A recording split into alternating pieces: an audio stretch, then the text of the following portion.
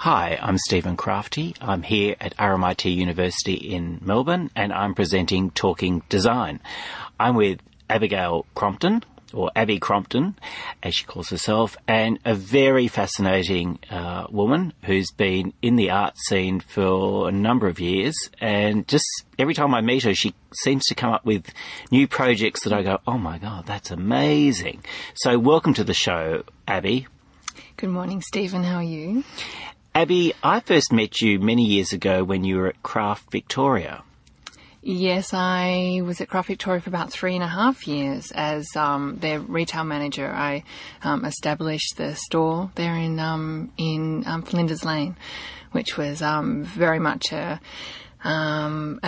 kind of pinnacle aspect of my career, working with the makers and the amazing people that I came across, and certainly you were one of them. So.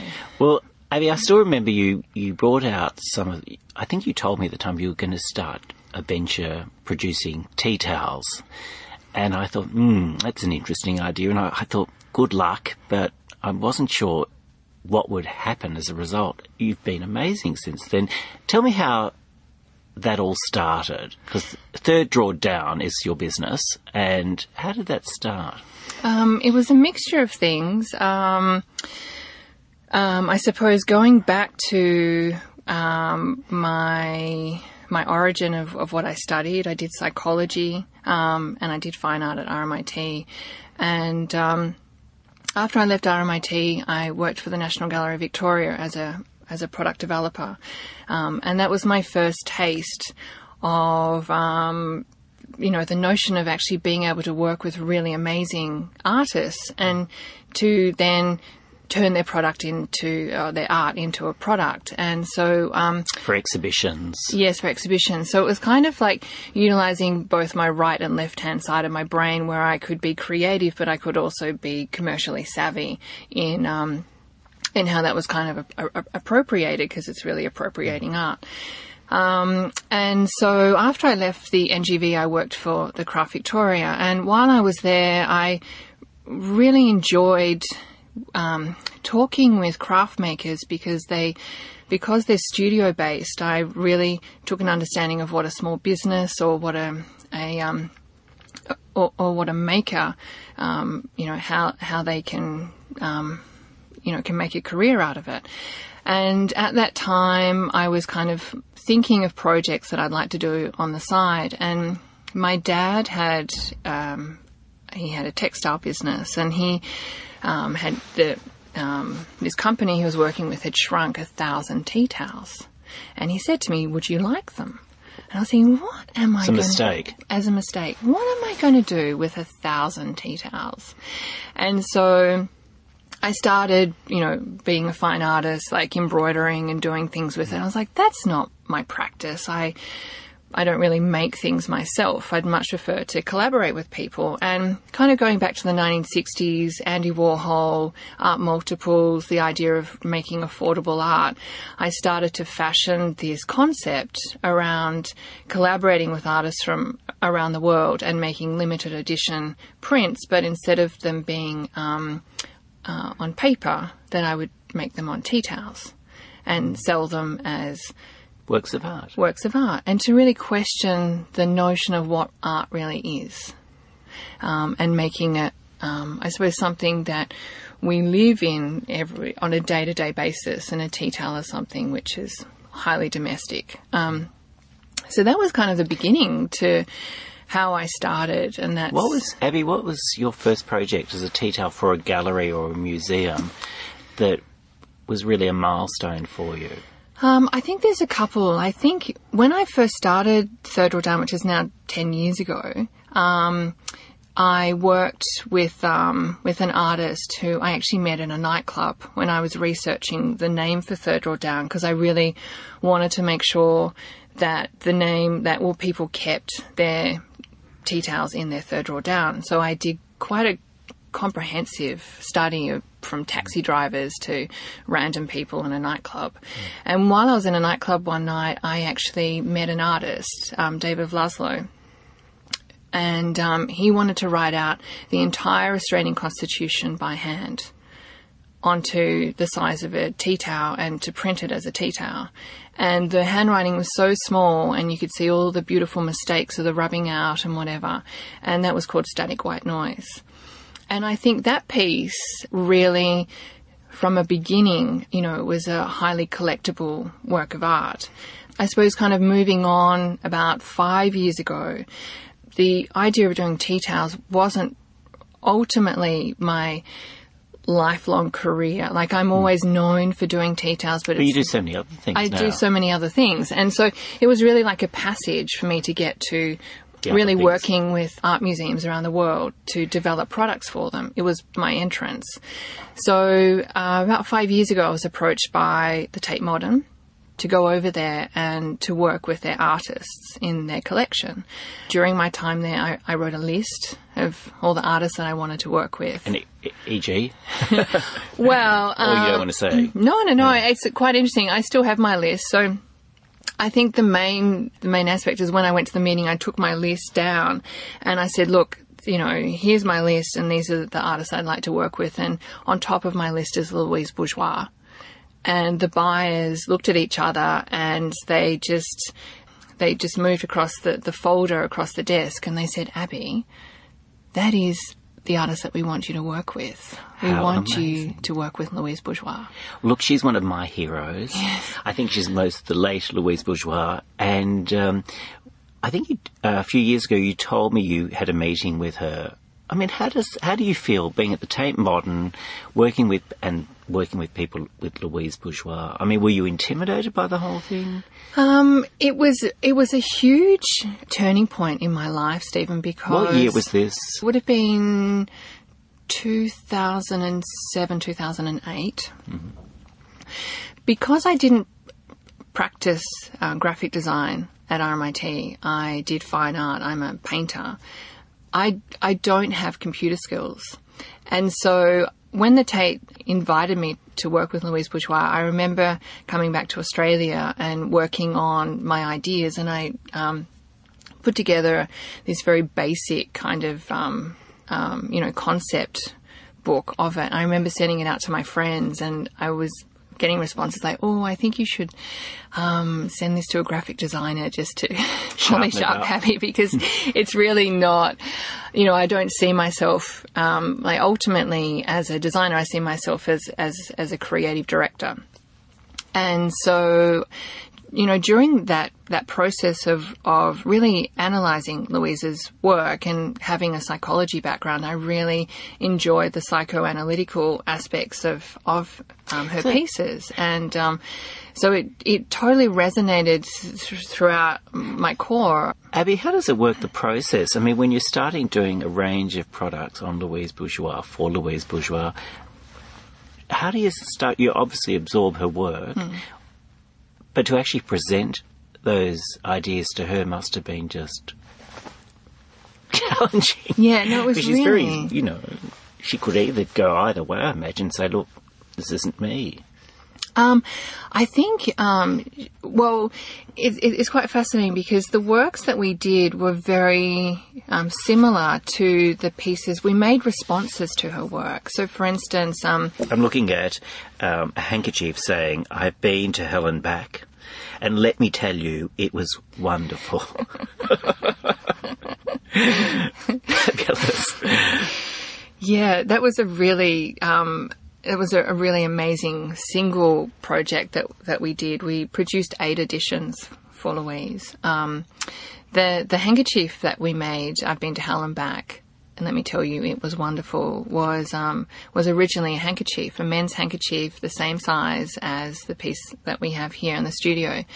And I had, just before working with the Tate, I'd been to India, and I randomly met this incredible woman, Robin Beach. I wrote a book on her. Aha, there you go.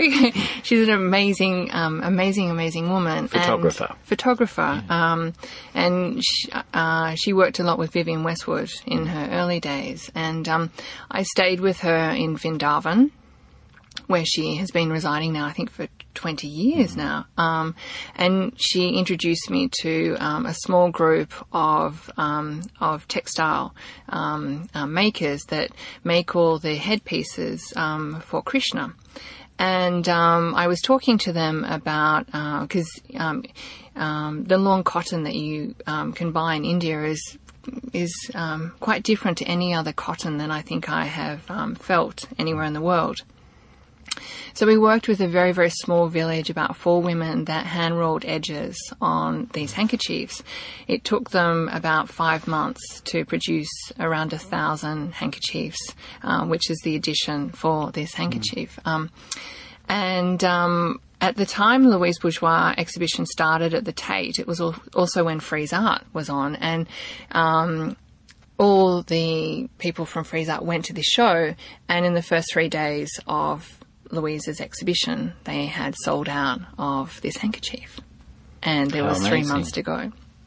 So we actually produced another 2 editions of this alongside other, other products. But it was an amazing shift in my career to be, working with such an incredible artist. What was Louise's reaction when you showed her this hanky? She loved it. The only thing she asked us to remove, which we only have 3 artist proofs of, is a very, very small little embroidered squiggle in the top corner. And that's the only difference between her original handkerchief and the edition that we made. And since then, because of building a relationship with Louise Bourgeois, we have continued working now with the estate, and we have licensed a series of products. What else have you produced? We have done... We've done a mug set, which is using beautiful drawings of her hand, and each mug has a different hand. The hand is working with, it's actually Louise's hand, and Jerry, which is has really been her lifelong assistant. So we've done mugs, we've worked with her fabric works, which are the most amazing pieces of fabric that she's re-sewn into incredible patterns. So we've done those as placemats and coasters. We've done a tea towel, which is of her cat, and it has this most beautiful embroidered kind of third eye. And we sell those into art museum stores around the world. So. And Abby, do you work with local artists producing these items? Yeah, we do. How do you find them? How do you select them? Do you see an artist and say, look, I think that person's going to be great producing Louise Bourgeois or someone else? Yeah, it's very much... I work on a very instinctual side of finding things. I think that's how I interpret art. I don't read theory, but I'm bound by images. I'm a very visual person, and once I connect with an image, it doesn't ultimately matter who the artist is. It's more that image has struck me, and they're the reasons why I work with a lot of different people. So, from the studio side of things, we work closely with museums and the artists that either they pick or exhibitions that are coming up. And then we also have our own collections that we build. So we work with people like John Campbell. Last year we started working with Arts Project Australia on a series of editions, textile editions with them. Another feather in your cap, although you've got several, you're now working with one of the world's leading artists in China, Ai Weiwei. That's so true. And I thought, how extraordinary. Another milestone for you. Going back into how things happen in life, and the same way that the Tate happened with Louise Bourgeois. Last year at the Melbourne Film Festival, I watched the documentary about Ai Weiwei called Ai Weiwei Never Sorry. And I remember afterwards the producer and director was there, and I had to run after her. And just, again, it was a life-altering experience to see what was happening to Ai Weiwei and also what was going on in China. And after I left, I had this very deep kind of sense of, well, what can I do? I don't want to be a bystander in life. I don't want to sit and watch things happen And I thought to myself, I feel like I need to do something with Ai Weiwei. And I started talking to friends of mine that had interviewed him, and although he's a very public man, he's actually quite a private man. And in the end, I didn't really know how to contact him. And so one day I was talking to my only friend in Beijing, and I said to Noel, he asked what I was doing. I said, "Oh, Noel, I really like Ai Weiwei's work. Do you know of his art?" And Noel's like, "Are you joking, Abby? I go to his parties. Like, what do you want to do with Ai Weiwei?" And I was like, "Really? Like, you think that, you could send through a presentation to him?"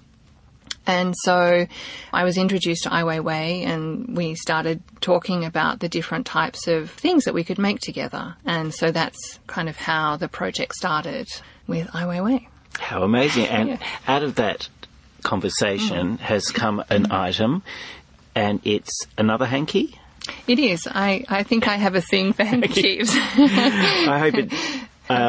and explain. The handkerchief is a piece titled Sunflower Seeds. It was a work that Ai Weiwei produced for the Tate Modern in the Turbine Hall, where he worked with a very small group of porcelain artists in a specific region of China, and they hand-produced 28 million hand-painted porcelain sunflower seeds. So the show itself had 20 million. And then there's 8 million in reserve because at the time they wanted the piece in the Turbine Hall so people can actually sit on it. But then they realised with the porcelain dust, as people were kind of walking on the sunflower seeds, there was a porcelain dust that like as a residue, and so they actually had to block it off, which again is another symbolic kind of notion of the work. So that's one of the pieces. The other piece that we've worked with is a dropping of the Dynasty urn, which is a triptych. It's a photograph of Ai Weiwei dropping a Dynasty urn. And then we have also produced a piece called Perspective. And that work is his hand with his middle finger up in front of Tiananmen Square as a very large 1.2 by 1.2 metre colour scarf, digital print scarf. Very exciting stuff. It is. It's really amazing, and it's really fantastic to see art museums representing it in their stores. I think with Ai Weiwei there is a political edge to his work. It's interesting to receive feedback in regards to that aspect. He's got some really fantastic shows coming up in Miami and Brooklyn Museum soon too, which is good. Abby, on another level, because you're doing multiples of things, there must be times where things just don't go right, and you're producing, thousands of the one item, and sometimes it might be just instructions get misinterpreted and you end up with the wrong mug. What does that happen? I mean, do you have mistakes? Look, we do. We've been working with the same suppliers for many years now, and they know when they've made a mistake. We can make alterations to that. Before that time, I went through one project where I was actually working with a company and they did get it wrong, and it actually made me realise the importance of building solid foundations with good suppliers and what that means to the types of projects that we can do. So we've actually found ourselves now in a position where we are really confident with the level and quality of our work for the museums that we work with, because it is very specific. We are working in a very accurate nature to be able to reproduce work as close to the original or else as close to the artist has required that piece to be. They're the things that I love, and, that kind of gets me up in the morning, those challenges. Abigail, or Abby, you've got some other things you want to talk about. You've got them on your desk. One is, there was a magazine you brought in. Yes, Modern Farmer. I've never heard of it before. Modern Farmer is new. That's probably why you haven't really heard of it before. You've got in front of you, Stephen, the first issue. Modern Farmer has started with an amazing woman in America, Anne Marie Gardner. She was the founding editor of Monocle magazine. And what Modern Farmer really allows is it's about bringing food to your table. It's about sustainability and about how our modern world kind of lives. There are articles in there that are really fascinating. One in particular kind of blew me away was an article about organic farming in China. And she interviews the founder of organic farming and just how it took him millions and millions of dollars and over 5 years to not only find land removed enough from manufacturing and factories, but also to replenish the soil to make it organic enough. And he now produces boxes of organic food that are shipped out to Chinese families.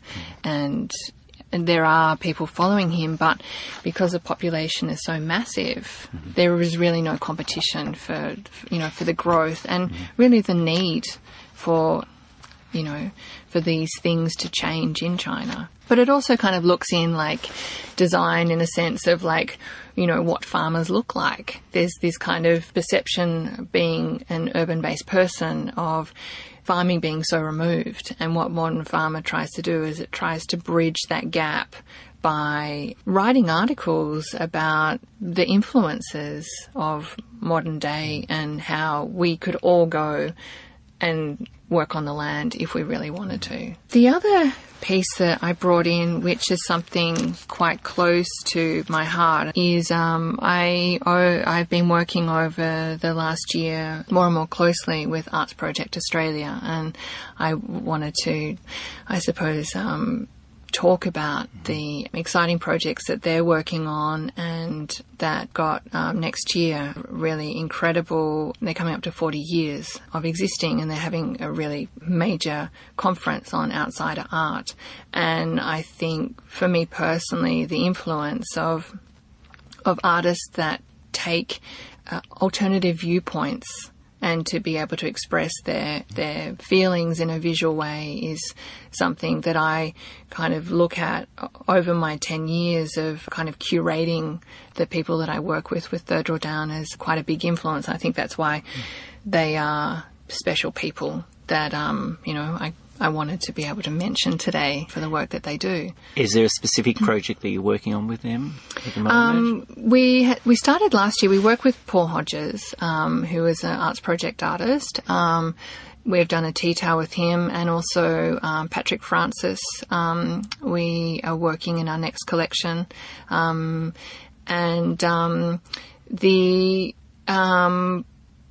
I suppose from a collector's point of view, I actually collect a lot of the work that is produced from Arts Project Australia.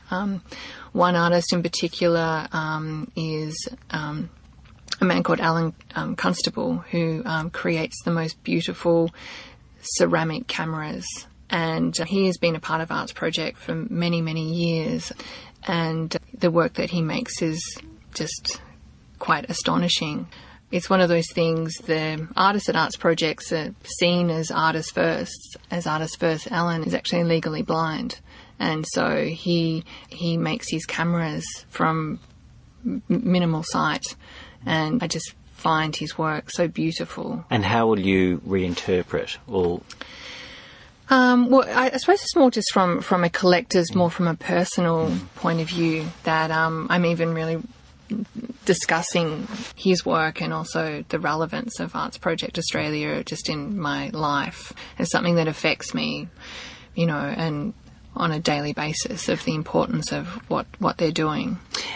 Abby, you also have a store in just off Gertrude Street in Fitzroy called Third Draw Down, where you bring together all these wonderful things you've been working on over many years. So that obviously gets you some sense of what's working and what isn't working, or is it just different markets react differently? I utilise it for a number of different reasons. One is I would classify myself in a way as being a social hermit. So having a retail store allows me a mode to be able to be a part of a community. It allows me for research purposes to bring in products that we like and to see how they sell, and to then be able to work with our clients in the design studio side of things that we believe are really great ideas. We've also started, which I'm really excited about, over the last year, working as consultants to museums where we actually curate source products from around the world for exhibitions. Mm-hmm. So again, I spend, half my day on the internet and just looking at objects and things. And it's also a way of kind of having fun, because we have some pretty kind of left of centre objects and things in there. So it's kind of my way of having humour in my life. I think that's something that you touched on that's quite important. If I have to sum up some of the pieces I've seen, it's very humorous, very quirky. There's that in-joke in a lot of the pieces that are produced. Is that something you think is very Australian or very worldwide? Oh, no, I think it's worldwide. Yeah, because I look at the products that we buy in that are humorous, and they do come from all around the world. I think humour is a very fundamental emotion that we all have. And I think in nearly every culture, humour is integral to it. Yeah, we enjoy representing things that we find funny. Finally, Abby, how do you see products? How do you see them changing since the time you've been in business? I mean, are people wanting... What are they wanting, do you think, when they see an exhibition, whether it's a Monet exhibition or a Mark Rothko exhibition? What do you think people generally expect from something associated with that exhibition? Is it a flavour of the work? Is it... No, I think it's an accurate depiction of the work. I think there's kind of really two aspects. One is the memento of the actual, so they're the things like the mugs and the plates and the bookmark and the magnets and that side of things, like, let's say, their core kind of products. But then also it's people that want to buy an edition that is created by that artist, especially contemporary artists. It's a bit hard to create an edition with a deceased artist that allows them to buy something affordable by that artist while they're at that show. So there's kind of really the two angles of what you normally find in kind of like, exit through the gift shop kind of area that I work in. Abby, look, it's been a pleasure having you on today. An extraordinary achievement in terms of what you've done in the last 10 years. And I still remember when you presented your tea towel, and I thought, how can you make a living out of tea towels? I mean, it's just something you wash the dishes with. So, well done. I mean, extraordinary achievement. And, to be working with people like Ai Weiwei and Louise Bourgeois, really, for someone like myself, it's just an amazing feat. So thank you for coming in to talk to me today. You've been with Stephen Crafti, talking design at RMIT University in Melbourne. Thanks so much for coming in, Abby. Thanks, Stephen.